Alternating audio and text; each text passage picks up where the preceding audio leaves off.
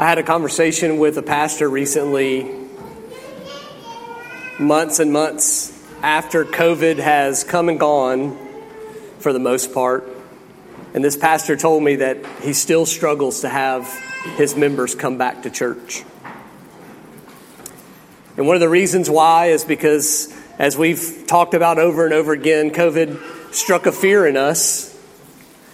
And that fear replaced our understanding of the need for God's people to gather together. And we took our precautions and we set our boundaries and we did what we needed to do.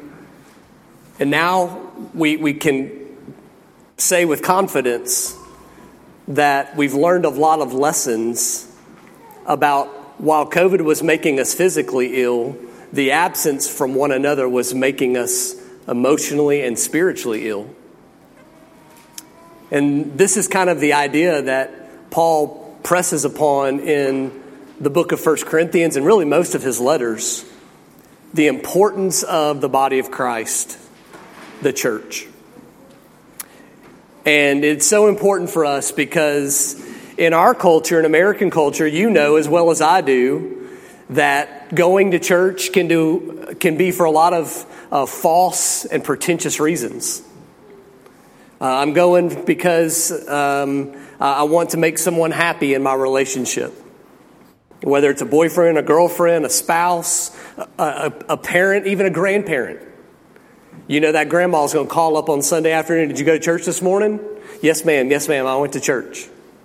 You're not there because you want to be there. You're not there because you want to learn or grow or understand. You just want to make grandma happy until she goes on to be with Jesus, and then you can just go about your day.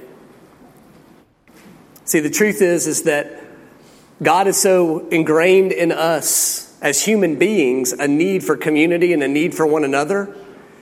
And that comes to reality when we come to Christ and we understand that we belong to a spiritual body that needs one another.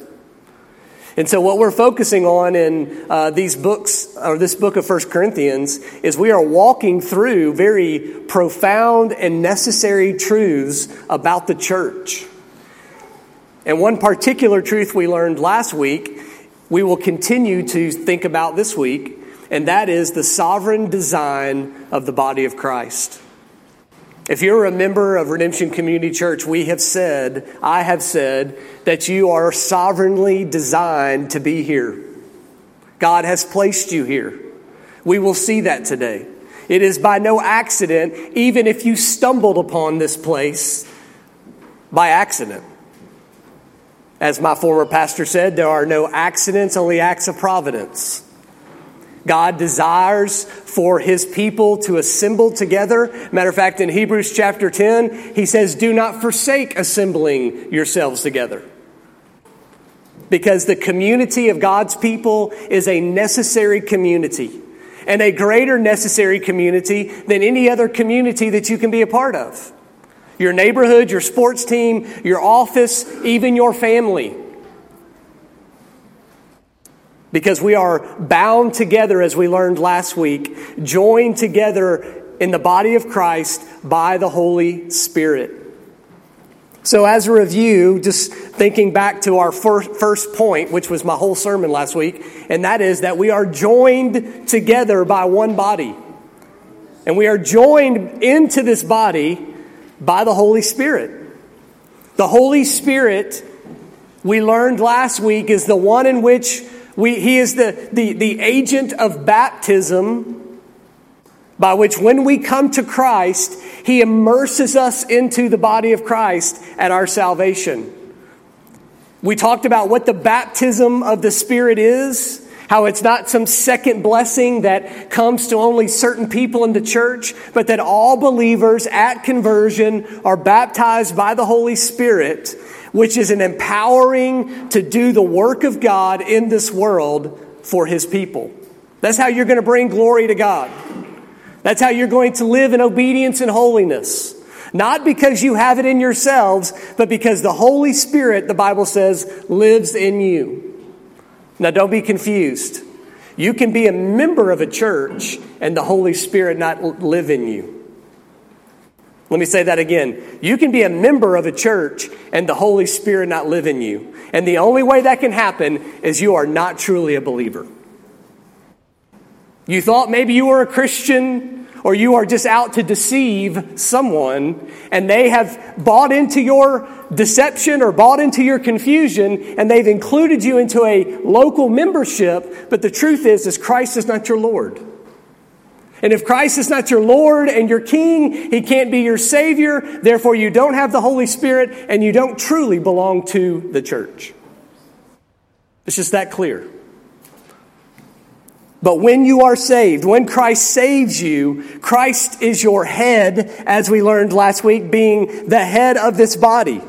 You cannot belong to a body without a head, and therefore if Christ is not your Lord, then you can't belong to His body.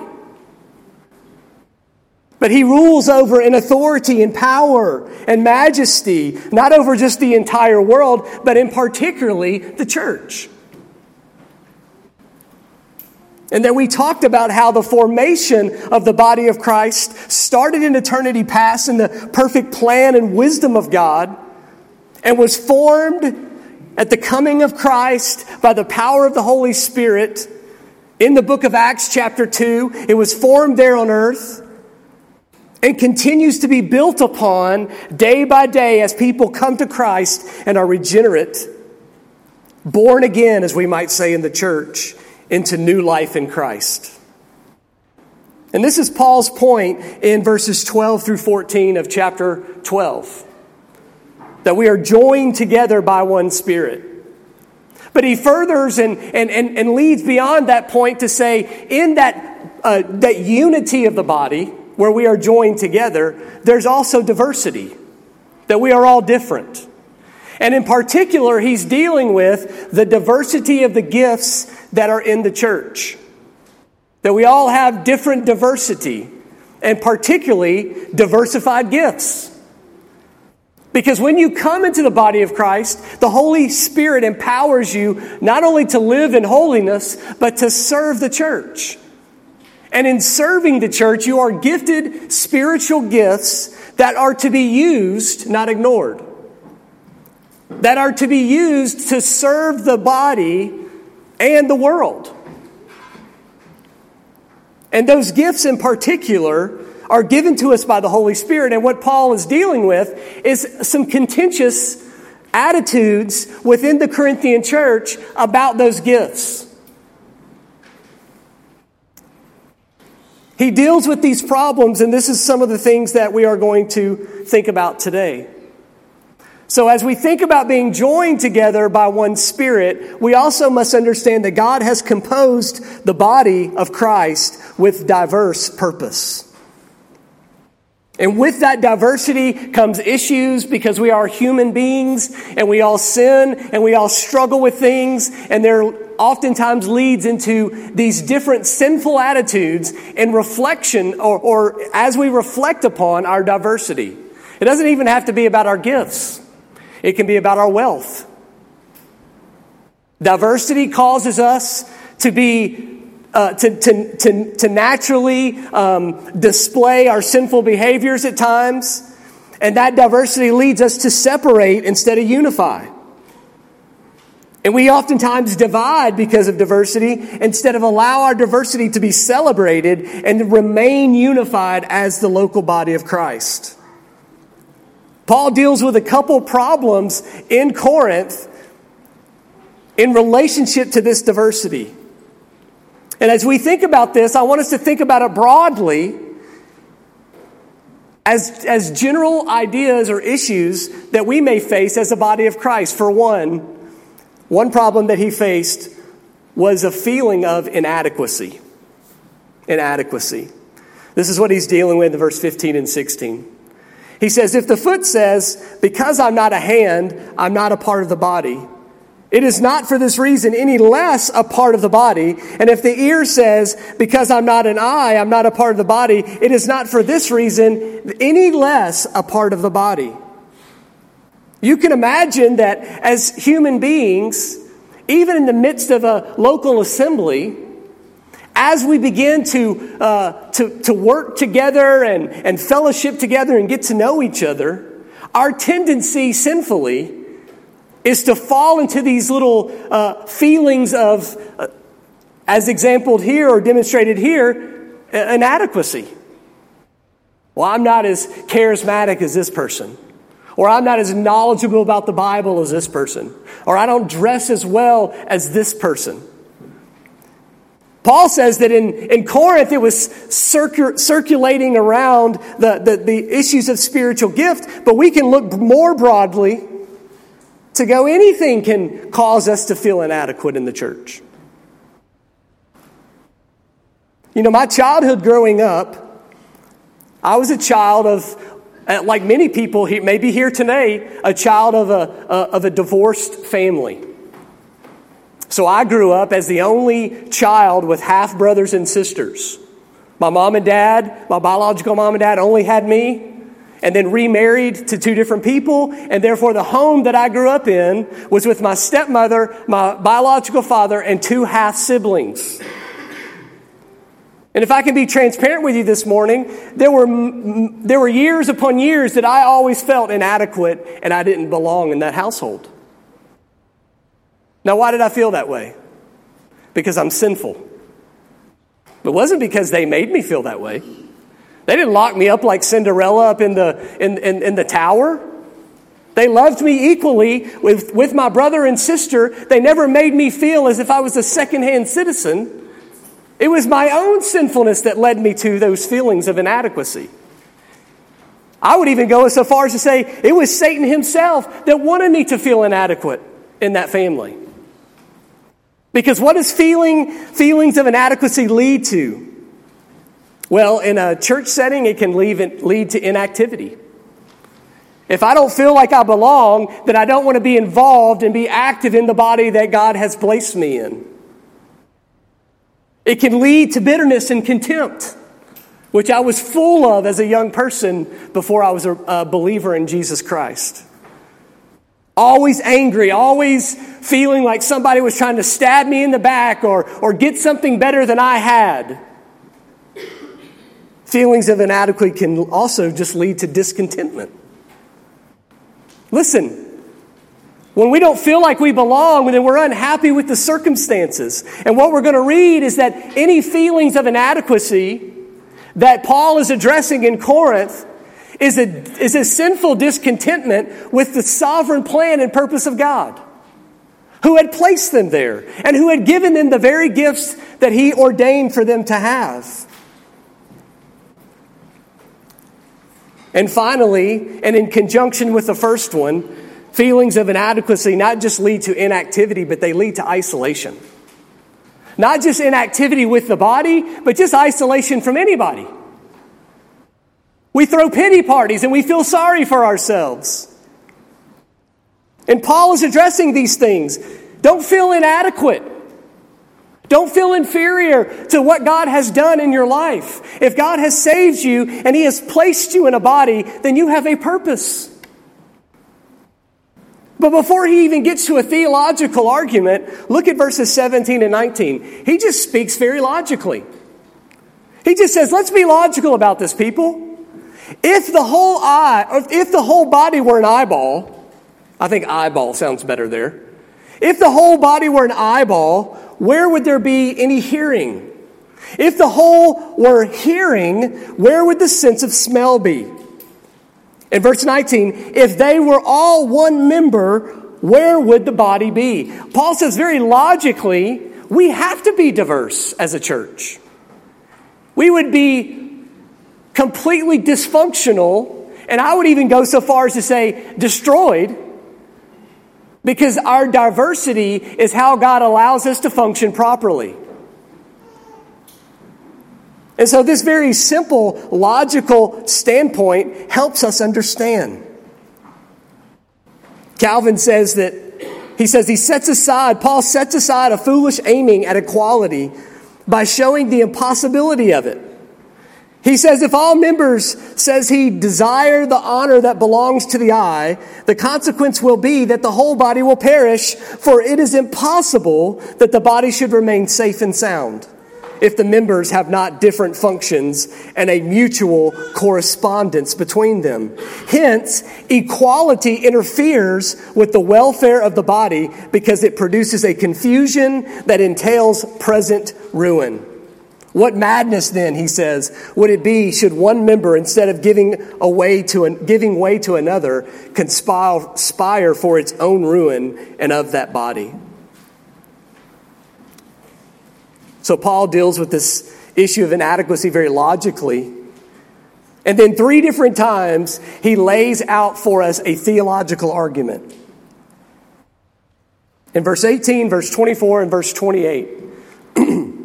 Verse 18. But God has placed the members, each one of them, in the body just as he wills. Verse 24. But God so composed the body. Verse 28. God has appointed. All of these are foundational theological statements that are rooted in the fact that God is ruler and king over all. And as ruler and king over all, Paul is using this beautiful language of setting something in place. If it was a military unit, it was the very upper echelon of the leadership deeming who would be the leaders and the authorities in certain ranks over the troops and such. To set something in place is to literally place these things in ranked order based upon a grand purpose and design. In verse 24, he uses a different word, to compose, as if you are literally a musical composer, placing every note and every melody all together and in harmony to make something beautiful out of music. All of these ideas confirm the promise of God's sovereign plan for the diverse, unified body. Folks, we are literally serving a God who does not make any mistakes. He is in all ways good and wise in his decisions that have been mapped out from eternity. And we can't understand those things in our finiteness because we are humans. God does not have a brain. We are contained to a brain. Do you understand that? He is beyond our understanding. And therefore, we must understand that God is purposeful and going to carry out his plan. Psalm 135, verse 6. Whatever the Lord pleases, he does. Whatever the Lord pleases, he does in heaven and in earth, in the seas and all the deep. So the church belongs to God, and he places each member in these bodies as he sees fit. He places you, and there's no room for God to waste his time by arguing over the appointment in which God has placed us. We should turn away from such feelings of inadequacy, living in discontentment, always worried about what other people are doing, instead of focusing on God gifting us and carrying out his purpose for us. If you'll remember with me the parable of the landowner and the tenants. In Matthew chapter 20, the landowner is finding workers for his field. In the beginning of the day, he goes out to find these workers. He agrees with these workers that he will pay them a day's wage, which is called a denarius. And in that beginning of the work day, these men work, and throughout the day, he goes and he finds more workers. And the landowner agrees to these workers as well that he would pay them a denarius. And at the end of the day, the workers that started at the early morning begin to see that the workers that have only worked half a day or even less than they had are getting paid the same amount. And they're like, wait a minute. Those people are getting paid the same that we're getting paid, and we've worked longer than them? And one of the most profound statements in that verse is chapter 20, verse 15, where the landowner says, "Is it not lawful for me to do what I wish with what I own?" That's powerful. Is it not lawful lawful for God to do what he wishes and what he desires with that which he owns and creates? Absolutely. So we must trust God's plan and his purposes. We must understand and know and find contentment in what God has done for us as we understand his plan of diversity for the body. The second problem that he dealt with was an attitude of superiority. In verses 20 through 22, we have a second issue. But now there are many members, he says, but one body. And the eye cannot say to the hand, I have no need of you, or again the head to the feet, I have no need of you. On the contrary, it is much truer that the members of the body which seem to be weaker are necessary. Notice the phrases, I have no need of you, mentioned twice. And also in verse 22, the members of the body which appear to be weaker. These are our assessments of people. These are the way that we evaluate people in the church. In Corinth, it was obvious that there was an elitism that was growing. An elitism that had grown to such a level that these people believed that no one else outside of their group was really necessary, was really needed. But the whole point of this is that in a diverse body that is unified, every member is needed. Every person and every gift is a necessary part of the sovereign and divine plan of God. There is no room for elitism. There is no room for division. It is an attitude that is cancerous to the Church of Jesus Christ for a few reasons. It lacks love. If we are segregating ourselves and thinking of ourselves as more important than others, we are not demonstrating the very love of Christ which he demonstrated when he laid down his own life for his enemies. It also rejects God's sovereignty. If we say to someone else, you are not needed, we are literally saying, I have determined, in spite of what God has planned, I have determined that you are not necessary, even though God determines that you are necessary. It's actually an attack against God's sovereignty. God has placed them here, not you.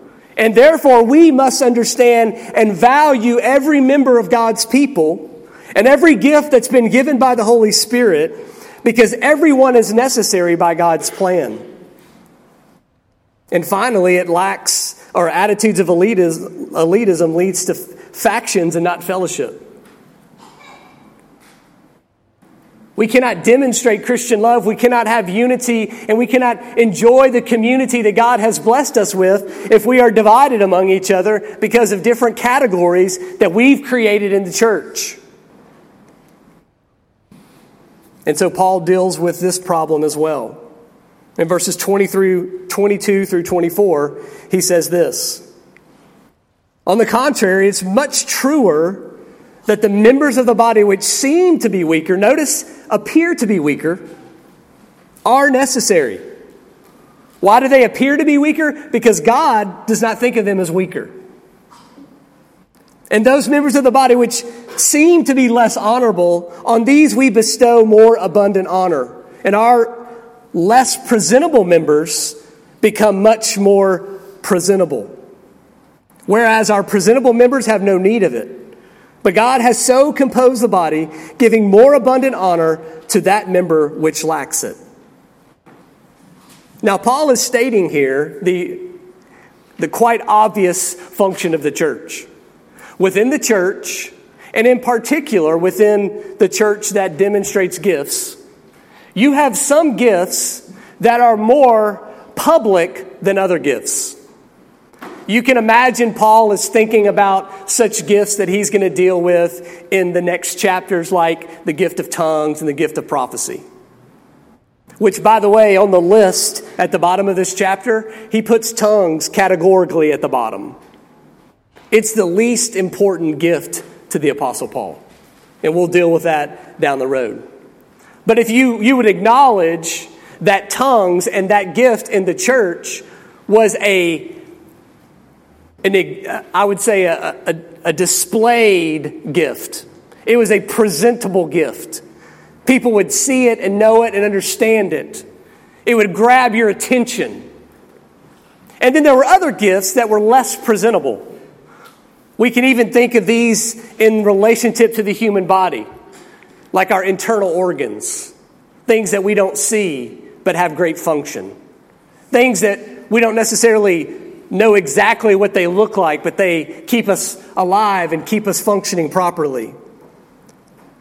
Paul is saying that the Lord will give proper honor to those less honorable and less presentable members by the way in which they serve and by the way in which they impact the church. So you can imagine and think about throughout your time in church. If you've ever served in ministry or you've served in leadership, you know the foundational gifts that are being used behind the scenes. The less presentable but very honored gifts of people that just keep the machine rolling. We have these people in our church here today. I'm not going to embarrass people by sharing names, but there are people that keep the church function going throughout our time as a church that never get any recognition or any honor. But the Lord uses them. And so He's being honored, even though they are not stood on the stage and presented with a crown or a robe, they are being used effectively. I couldn't help this week but thinking about our workers with children. You know, as a church, we never want to have the mentality that once all the major church roles are filled, whoever's left will stick you with the kids. I don't want to think that way. Our children deserve more than that, and we would never do such a thing. Instead, the underappreciated role of church ministry are often those who work with children, where you serve babies and you teach the kids. These are the impressionable minds that soak up the biblical attitudes and the truths from the nursery workers and the kids' teachers. And so if you teach the kids class, you might not feel like you're in a presentable role, but you are by all means honored by the Lord for doing what you do in teaching our children in foundational and developmental moments the gospel of Jesus Christ. It's very necessary. It's very important. And so Paul confirms them, corrects them and confirming those who might be not receiving the honor, and correcting those who think they're elite by those words. But then in verses 25 through 27, he gives us another promise. He says that all these things should work together in symmetry and harmony so that the unity of the body leads to purposeful care for one another. After he corrects these issues, showing people that they should be satisfied in the gifts that they've been given and not feeling inferior, that they should act in love, not being elitist and separating themselves as superior. He says, look, in the end, the unity of the body and its greatest purpose is so that we could care for one another. If you're over here arguing about these different categories and these different feelings you have, then the church will never do what it's intended to do, caring for one another as God's people. That's what he says in verses 25 through 27. So that there may be no division in the body, but that the members may have the same care for one another. If one member suffers, all the members suffer with it. If one member is honored, all the members rejoice with it. Now you are Christ's body and individually members of it. Paul deals with two things that I think are pertinent to the ingredients of a healthy and yet diverse, unified church. One is suffering together.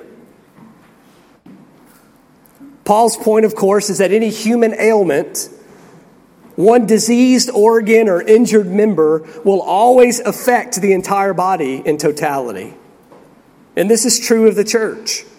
When the Lord assigns our station to a local assembly, we're now joined to that body of Christ so that if suffering comes, God has assigned that suffering not to the individual, but to the body. Galatians chapter 6, verses 1 and 2. He says, "Brethren, if any of you is caught in any trespass, you who are spiritual, restore such a one in the spirit of gentleness. Each one looking to yourself so that you too will not be tempted. Bear one another's burdens and therefore fulfill the law of Christ." Now you hear verse 2 a lot, but you're oftentimes hearing verse 2 without the context of verse 1. Because when we suffer together as a church, what Paul is saying in Galatians chapter 6 is we oftentimes suffer together in sin. Because we are one body, when we as individual members fall into sin, the body suffers in your sin. The body is weakened in your sin, just as much as the disease rages among your organs within. We think that sin is so individual that it only affects us. And that's a lie. Sin weakens the body. And so Paul says, look, our responsibility as a church is to suffer together even in sin. We understand and acknowledge that sin will come, and there are those in the body, Paul says, who are spiritual, the mature. And what should they do? He doesn't say just acknowledge sin. He doesn't say just pray for the brother or sister. He says restore such a one in the spirit of gentleness. This is how we bear one another's burdens. That when sin comes within our midst, like a football team heading for the end zone, we are all heading the same direction to help restore a brother or sister in Christ back to the Lord and fellowship with them, or to salvation in the Lord. That's our desire. There's no room for "that's none of my business" in the body of Christ, although we can feel that way. If you have signed up to be a part of a church and you want people to stay out of your business, you don't need a church, you need a civic club. Civic clubs aren't going to talk to you about the things that offend the holy God that created you. They're just going to talk to you about the things that deal with their organization. But a church deals in spiritual matters. We are not private, we are public, because God has called all of us to work together to be sanctified. And in doing so, we suffer together even when sin comes to the surface. And what's our goal? To restore. Not to browbeat, not to attack.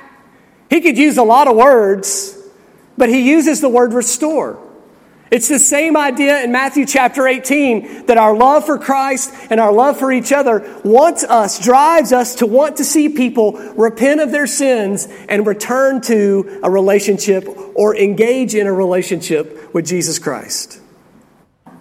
Martin Luther says it this way: run unto this person, and reaching out your hand, raise him up, comfort him with sweet words, and embrace him with motherly arms. That's what we're supposed to do in our restoring brothers and sisters who have struggled with or are struggling with sin. Secondly, we suffer together physically. Situational suffering. We grieve as others grieve when they lose jobs or they lose loved ones.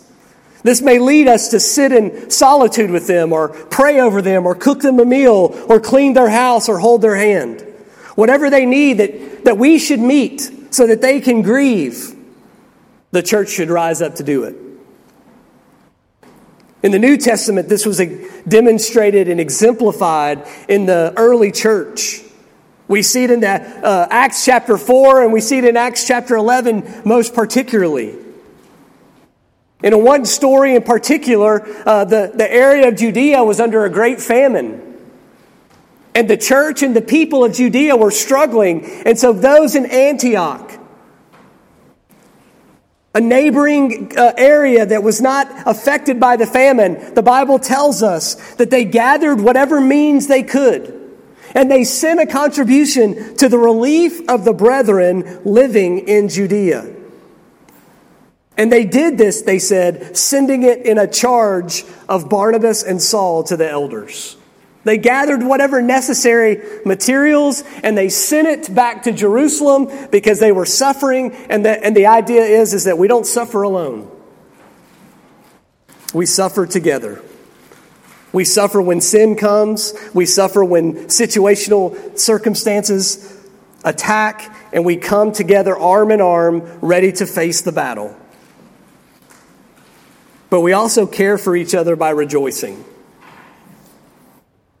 We don't just rejoice, or we don't just grieve together, we rejoice together. Living life as the body of Christ means we rejoice with one another. Promotions at work, children being born, spiritual victories in life. The church must find ways that we can acknowledge and honor those who are rejoicing in whatever circumstances. Paul says this at the beginning of 1 Corinthians. Before he ever dives into these problems, he takes a moment to rejoice and be thankful for this church. He says in verse 4, I thank my God concerning you for the grace of God which is given to you in Christ Jesus, that in everything you are enriched in him, in all speech and all knowledge, even as the testimony concerning Christ was confirmed in you, so that you are not lacking in any gift, awaiting eagerly the revelation of our Lord Jesus Christ. Paul is rejoicing with this church, even in its difficulties. He's finding a way to speak well of this body of Christ, to be appreciative, to be thankful, and to rejoice in what God has done in their lives. So as we rejoice with one another, as we suffer with one another, let me challenge you with two things. Number one, be aware. Be aware of the body. And in your awareness, respond toward others. Here's what I mean. We cannot suffer with and rejoice with our brothers and sisters if we are completely clueless about what is going on in our body. The assembling of ourselves together is not just Sunday. It is primarily that day. But to be vacant and to be absent throughout the week of the lives of one another is to miss out on true community in the body of Christ. We must always be aware of the needs of the body so that we may respond appropriately in a way that honors Christ. We have to be aware. We have tried to, as best we can, develop ways to communicate with one another through technology so that we can keep you informed, so that you can pray and that you can serve. And the elders, I speak for the elders here and commend you in that, for how well you respond.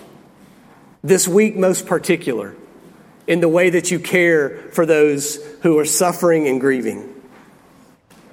Secondly, not only be aware and respond toward others, but two, be vulnerable and transparent in your own life. The church cannot respond to you if you are a recluse and so private that the church knows nothing of your praises or your pleadings before the Lord. This intimacy in the church rubs some personalities the wrong way, but it is necessary for us to be open about where we struggle. Confess your sins one to another, the Bible says. As iron sharpens iron, so one brother sharpens another. How can we be engaged in such a work of sanctification if we are so private and individualized in our lives that nobody knows what's going on in our lives? We're not open about our difficulties. We're not open about our struggles. And let's be real, church. Most of the time, we're going to figure it out anyway. Sin always finds a way of exposing itself in our lives. We don't want to find out about these things on Facebook. We need to know about it so we can be engaged in helping and caring and loving, be vulnerable. Let us pray. Let the church serve as a way to be a sense of resource for you. If you're going to lose your job, don't allow pride to separate you from telling your church. By all means, tell your church so that we can pray for you and maybe be a resource for your family. But you have to be vulnerable. You have to be open and allow us into your life. I'm out of time, but this last section is very simple. Paul gives us another list of the gifts. Verses 28 through 30. Again, Paul says God appointed in the church. God has specifically and sovereignly placed these people in the church. First, apostles and prophets and teachers and miracles and gifts of healing, helps, administrations, various kinds of tongues. What's Paul's point? Well, he gives us this list to say, look, every one of those have a different function. Everyone has a different purpose.